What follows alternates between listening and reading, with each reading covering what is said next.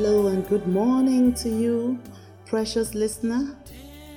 Welcome to a brand new day and welcome to today's Peel, a time where we draw strength from the Word of God. My name is Lois Owechu Ame, and today's scripture reading is from Jeremiah chapter 15 and verse 16. It says, "When I discovered your words, I devoured them. They are my joy and my heart's delight, for I bear your name, O Lord God of heaven's armies." Amen. God's words are powerful. They are capable of aligning our minds to see possibilities.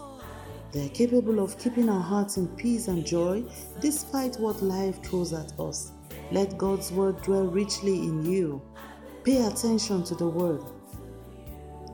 Let us pray together. This year, Lord, we choose to pay attention to your word. We receive a sensitive spirit. Our minds are stayed on you continually.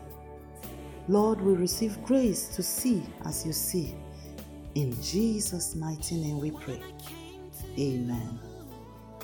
Thank you so much for listening. The word of God is powerful.